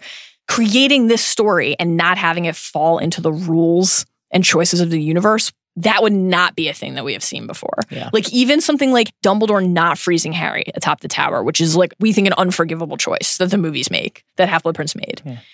We still have the right version of that story. And it didn't change anything about that story. This would. I cannot accept that. That would be really tough. It would be devastating. I refuse to believe that that's even possible. Next, Nagini. Thank goodness for small blessings, but, we really expected a lot more from Nagini, and, it's such a twisty-turny story with many, many characters, so we really don't get anything of Nagini. She says a couple of lines, and is one of the good guys, is there on the bridge when Newt and Travers and the rest of the Aurors go to meet Dumbledore at the end of the film. What does this mean for original canon? Does Dumbledore know who she is? Does Dumbledore know what she becomes? Does Dumbledore then giving Harry and co. the mission to hunt Horcruxes? Does he do that with full knowledge that Nagini is formerly a person? And does she know that he won the Elder Wand in the duel? And if so, why doesn't she just tell Voldemort that? And also, another lament that's adjacent to this, it would have been great to really get more of an idea of Credence and Hers relationship, how they came to be drawn to each other. Obviously, they're two outcasts being oppressed and used as literal circus animals, but it would have been great to really get more of that. Lastly, how are they apparating onto the grounds at Hogwarts? They're apparating onto the bridge. I guess you could say maybe it's just the bridge, but even if we buy that they've yet to increase security from the Grindelwald threat, there's the newspaper headline at the beginning of Beast 1 in that montage that said, Hogwarts School increases security. Well, and we also know that Hermione knows that people can't apparate onto Hogwarts grounds from Hogwarts of history, meaning it happened sometime in the past far enough back that this should have been the case then. Very tough. Number 3. The extremely Goblet of Fire I Love Magic Award for Best Use of, Depiction of, or Introduction of Magical Item, Ability, Place, or Thing. Let's start with the Blood Pact, obviously, because this is a big one. Now, Kama's Unbreakable Vow is a nice reminder for us of this type of magic that locks you into a choice, a promise, a pledge. The Blood Troth, which is how it's also referred to in the screenplay, seems to be like a cousin of this. Not the same, but at least related enough to give us some understanding. So when Dumbledore says, I can't move against Grindelwald, it has to be you, to Newt, we've heard this in the trailers and we've always thought, well, we've known that Dumbledore waited a long, long time to fight Grindelwald. In Hallows, he tells Harry I delayed meeting him until finally it would have been too shameful to resist any longer. People were dying and he seemed unstoppable and I had to do what I could. And then that line we already talked about, well, what happened next? I won the duel, I won the wand. Do we know what happened next, though? Right, we don't, because clearly. The Blood Pact, unlike some of the other things that we've just discussed, simultaneously fits within canon and enhances our understanding of it. It opens new doors that we've always suspected might be there, but had never walked through before. We long thought there were emotional reasons for Dumbledore's delay. And of course, there are. And that's kind of what's cool about this. The Blood Pact gives a magical explanation that does not remove or eliminate the emotional explanation. That magic is tied up in that emotion, in that love, in that commitment. And so the Niffler, this is an incredible moment in the movie. Pickpocket Niffler. Steals it from Grindelwald, who's just wearing this precious thing like a brooch on his Let me just say chest. that you didn't see like an animal the size of a large rat reach up to your lapel. Crawling on you, like moves his boot at one point. I guess he's preoccupied with his horror entrapment, but even so. And when Newt presents this to Dumbledore at the end, Dumbledore from the screenplay, quote, stares at it, simultaneously tormented and amazed. Tormented, of course, by the reminder of this choice he made. And Newt says, it's a blood pact, isn't it? You swore not to fight each other. And then the stage direction says, bitterly ashamed. Dumbledore nods. So Newt says that Grindelwald, like Voldemort, doesn't understand the nature of things that he considers simple. Interesting line. Very Voldemortian idea. Will this play a role in his downfall too? Well, Dumbledore is, quote, overcome and tearful. As Newt asks if he can destroy it, and he says, maybe. Does he find a way to destroy it? Or will his failure to find a way to destroy it ultimately play in to Rita's line about how this duel isn't really what you thought it was? We don't know everything about how the blood pact works. For example, we know an unbreakable vow, if you break it, you die. What happens if you try to break a blood pact? Do you die? Does somebody else die? We don't know. We don't have that level of clarity, but this introduction feels very of a piece with what we already know, allows the canon to expand, but doesn't violate it. I really liked it. This is cool. We wanted to share this question that we got on Twitter, because this is really interesting. Brian Hennessy said, question for either of you, since the blood pact was the reason Dumbledore couldn't fight Gigi, Gellert Grindelwald, how were they able to fight each other in the infamous three-way battle? Wasn't that after the pact? Good question. Great question. Clearly, we don't know enough about what actually happened there. Is it possible that something about the way the pact reacted to this battle played a part in Ariana's eventual death? And is Right. that why Dumbledore is so wary about making his next moves? Grindelwald also wary about directly challenging Dumbledore? Or did Aberforth's involvement in this three-way duel change the metric of the magic somehow? We don't know, but it's fascinating to think about. Rapid fire here. Some of the other new magic that we loved. Flamel's book, I love it. Obviously, Dumbledore was a genius, created the Deluminator. I love the idea that he would also have created something like this, specific and very rare, that he could use to communicate with his closest associates. Fits in, of course, with what we know about how he invented the method of communicating via Patronus. Yes. Dumbledore's glove. That was really cool. Just visually really fun and Also playful. just like cute. It's the BDE that we love so much, that big Dumbledore energy. The fire at the end, not only visually arresting to see this play out in the film, but we really like that the way that this fire seems to test your intentions, your loyalty, your soul, reminds us a little bit of the Mirror of Erised. We mentioned this in our video, but the idea that the mirror only allowed you to find the stone if you wanted to find it but not use it, that the fire here would test your loyalty.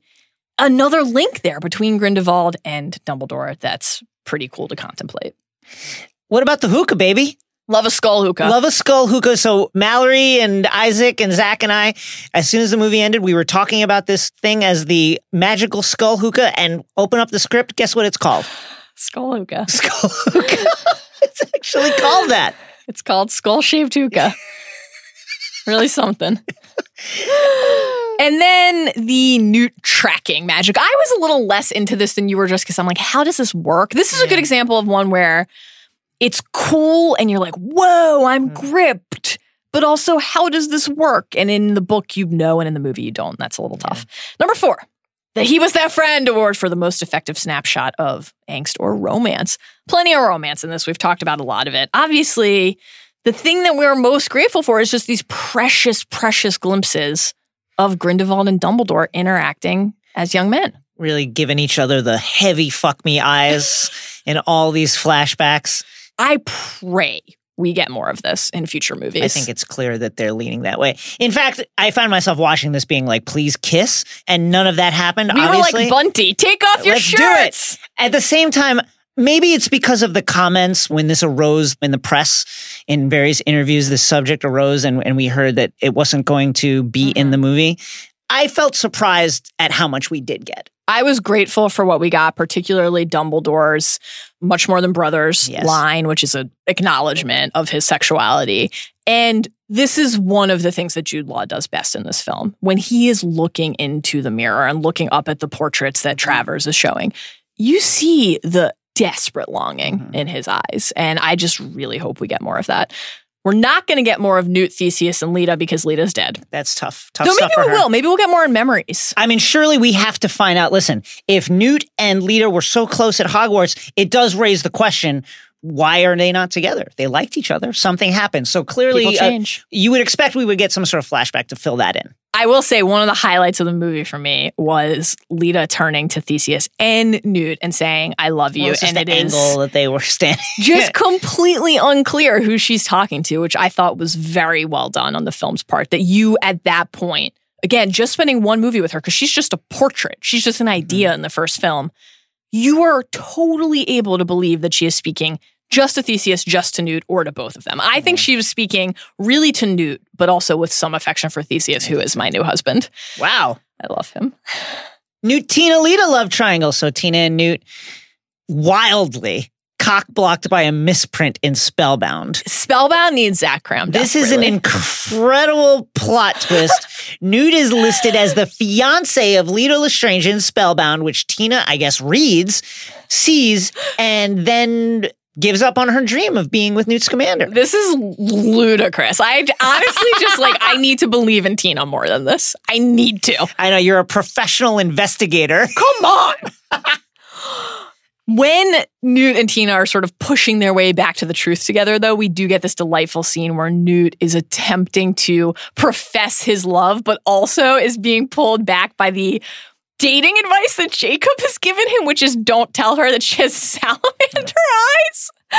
And in this really touching moment where Eddie Redmayne is, fighting back the tears and he's trying to describe her eyes but not say it. And then she sort of actually very charming. Pulls him in and lets him. They both are thinking the same thing about the eyes, and it's just a delightful moment. Newt, as you mentioned, also has a foot fetish and is obsessed with looking at Lita's heels as they approach in the ministry and tracking Tina by her narrow footprints. We got to spend a moment here. It would be a dereliction of duty not to spend a moment here talking about Bunty. Poor Bunty. Tough look for our girl Bunty. Tough look for Bunty, who is putting herself through the rigors of dealing with various magical animals, all for the slim hope that she might bed one Newt Scamander, and it ain't gonna happen because those feet be like cauliflowers. He likes a slender foot, Bunty. I think that she probably loves the animals too, but she definitely wants to see Newt Skelpie, and he's not showing it, which is tough. Here's the description in the screenplay. She is a plain girl, crazy about creatures. There you go. She loves them. Hopelessly in love with Newt. And then we get an all-time stage direction shortly thereafter when, as Newt is about to dive into the Kelpie tank, we're going to read. Here's how it goes. Bunty, parentheses, hopeful. Perhaps you should take off your shirt. Newt, parentheses, oblivious. Don't worry. I'll dry off quickly enough. Just an absolutely iconic exchange. And then we get the italicized description. Bunty, transfixed by the sight of Newt in his wet shirt. And she is, again, as noted earlier, identified in Spellbound as unknown woman. Very tough. Number 5. Sights and sounds, the most notable hair, costume, score, CGI element, or visual. Grindelwald's escape, I thought, was a little convoluted and confusing, but look cool. It was really, really exciting to watch. I like the moment when he puts the Elder Wand down into the Hudson and the water fills up the carriage. Also, it's just great to see Thestrals. Anytime we can see Thestrals. Obviously, the baby Nifflers were There's just so much trouble. This is my thing with the baby Nifflers. Come on. Here's my thing. Stealing everything. Give me a champagne cork and let him go for a ride in the room because they are fabulous. I love it. Kelpie tank, love the Kelpie, basically like a big seawater horse. Give me some of that ointment. And I just love anything with Newt and the animals, caring for the animals, whether it's in the case or in his menagerie. I love that. Can I share one line with you? Speaking of Newt's menagerie, this is a description. Interior, Newt's sitting room, night, a Spartan bachelor residence. Newt's real life is in the basement. Should we send Newt Scamander a Blog Boy t-shirt? Yes, I think we must. Newt's real life is in the basement. Blog Boy Newt. The Circus Arcanus was quite thrilling to watch. Very, very eerie, very carny atmosphere. I enjoyed that. Also, Nagini's transformation I thought was really well handled. Yes. And almost disturbing to watch, but we also wanted gripping. more. We wanted more of Nagini's character, but getting to see that was... One thing about this is because, again, the movie felt so crowded, maybe the fact that they're saving this is ultimately will benefit the character. That when we learn more about Nagini, we will have more time to appreciate what we're learning. We can only hope. You loved the Zawu. I did love the Zawu. Poor abused animal, much like the dragon and Gringotts. I thought the emotiveness of the face, of the CGI Very face sweet. of this animal was wonderful. Very much like a cat, which I know you like. Love a cat. Loves its little bird toy that Newt uses to lure it into the case. The French Ministry of Magic looked really cool. This domed building where the archives move like literal family trees, and all of it was just so visually arresting. And there are many dunks on the French embedded within, and it just looked damn cool until the Zawu crashed through the glass dome ceiling, of course. And then our guy Kama and his eyeball. A lot of right eyeball stuff in this movie. Very tough tentacles coming out of my guy Kama's eyeball. Shouts to Kama, who literally captures Newt Scamander and Tina and then goes, haha, I'll be back after I kill Chris. No! And screams, grabs his eyeball, and faints. My thing here is still, you were outraged by that. I'm like, Tina, give Newt and co a heads up that your captor has imprisoned you here. I just love when she goes, that was my one witness, Newt. And it was like, you're sleeping in a sewer right now. What you're are you drooling on papers as your bed. Talking about? Number 6, best quote. We've talked about some of these already. We'll run through this quickly. We've talked about this one a million times, but Dumbledore's "An obscurus grows in the absence of love as a dark twin and only friend" line has potentially huge ramifications. Right. Dumbledore to Newt. Should things at some point go terribly wrong, it's good to have a place to go. You know, for a cup of tea. Just the way Jude Law delivers that is fantastic. He is iconic. Another Dumbledore to Newt line that we talked about, but want to emphasize here. Do you know why I admire you, Newt, more perhaps than any man I know? You do not seek power or popularity. You simply ask, is the thing right in itself. Huge. Bunty, so desperate to get with Newt Scamander to lay with this man, she is talking about the droppings of animals. She says, Elsie's droppings are nearly normal again. Bunty, you gotta try something else. Yeah, like, perhaps you should take off your shirt. Didn't work either. Yeah. Jacob to Newt when Newt is on his... And we'll look in the dirt now. Very tough moment for Newt there when he is literally licking the sidewalks in magical Paris. Dumbledore to Travers. If you'd ever had the pleasure to teach him, you'd know Newt is not a great follower of orders. That was just a fabulous one. Dumbledore to Lita. Everyone's scared of something. Really Dumbledore to himself, I think. And he's reaching out to her Beautiful. there also. And then in that same conversation, Dumbledore to Lita again. Regret is my constant companion. Do not let it become yours. Newt to Tina. I'm sorry, but I can't admire people whose answer to everything that they fear or misunderstand is kill it. A good mission statement for Newt there. That's why Tina's the middle head. Newt to Tina again. My brother Theseus, he's an auror and a hugger. I loved this one. As a hugger, I got a kick out of this. Lita to Newt. Oh, Newt, you never met a monster you couldn't love. Again, not only putting a bow on their relationship there, but another reminder of what is so core and central to Newt's character. He believes that people can come back to the light. Mm-hmm. And Grindelwald, I think, summing up the attractiveness of his pitch with this. Only here shall you know freedom. Only here will you know yourself. Credence, when he's about to go over and cross the flames, he says, he knows who I am. And Nagini says, he knows what you were born, not who you are. This, of course, is a quintessential J.K. Rowling Harry Potter idea. That's the kind of idea that we're hoping the next film leans into more. And then finally, this is up there with my favorite in the whole movie in terms of, again, tapping into the essence of who Dumbledore is. Grindelwald says, Mr. Scamander, do you think Dumbledore will mourn for you? I mean, that's the very question that gnaws at Harry through so much of Deathly Hallows, isn't it? And ultimately, the answer there was yes, he would have. So hopefully that's what it is here, too. We believe it is. We believe in Dumbledore. And speaking of, who won this movie? Jude Law. Jude Law by a mile. Best Dumbledore by far. Fabulous movie, Dumbledore, the best we've had. He really captured that thing that J.K. mentions Dumbledore quite often in the books as having a twinkle in the eye, and Jude Law really captures that, the mischievousness of Dumbledore. He has the power. Yeah. He exudes the ability, but also the warmth. That there's something there that you don't understand, but also someone there that you can trust, you can believe in, that you would want to fight for him, and that you would hope that he would fight for you. He's not telling you everything, but you trust him anyway. Also, he fucking looks great. I mean, he looks great. And then shouts to Eddie Redmayne, who once again is incredible, and Pickett, who we love. The real amazing thing that Eddie Redmayne does here is that he has to know that this is like not his series anymore. Yeah. That it was initially presented as this thing that was about Newt and the Beast and is obviously really the Dumbledore franchise. And he's still crushing it in every scene. He really is. But yeah, Pickett, always the MVP. All right, friends. If you'd ever had the pleasure to podcast with them, you'd known Isaac Lee and Zach Cram, our indispensable producer and researcher, are not great followers of orders. We hope that you had as much fun as we did today, that you're as excited as we are for the rest of this journey, and that you'll join us again next time when we will be resuming our Deathly Hallows deep dive by exploring chapters 15 through 17. Please also check out our Instant Reactions Crimes of Grindelwald's video breakdown on theringer.com and the Ringer's YouTube channel. Subscribe to the Ringer's YouTube channel while you're there. Give a listen to our appearance on the Big Picture podcast with Sean Fennessy and check out our various other coverage of this film across Ringer properties. Till next time, remember, binge mode can't move against Grindelwald. It has to be you.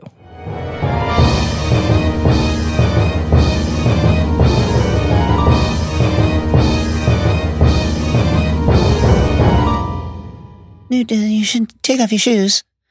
No, I'll be off. I'm all right, Bunty. Bunty, are those flats? Size 9? God. Big instep. Am I right? Jesus Christ, Bunty. Cover those things. They're hideous.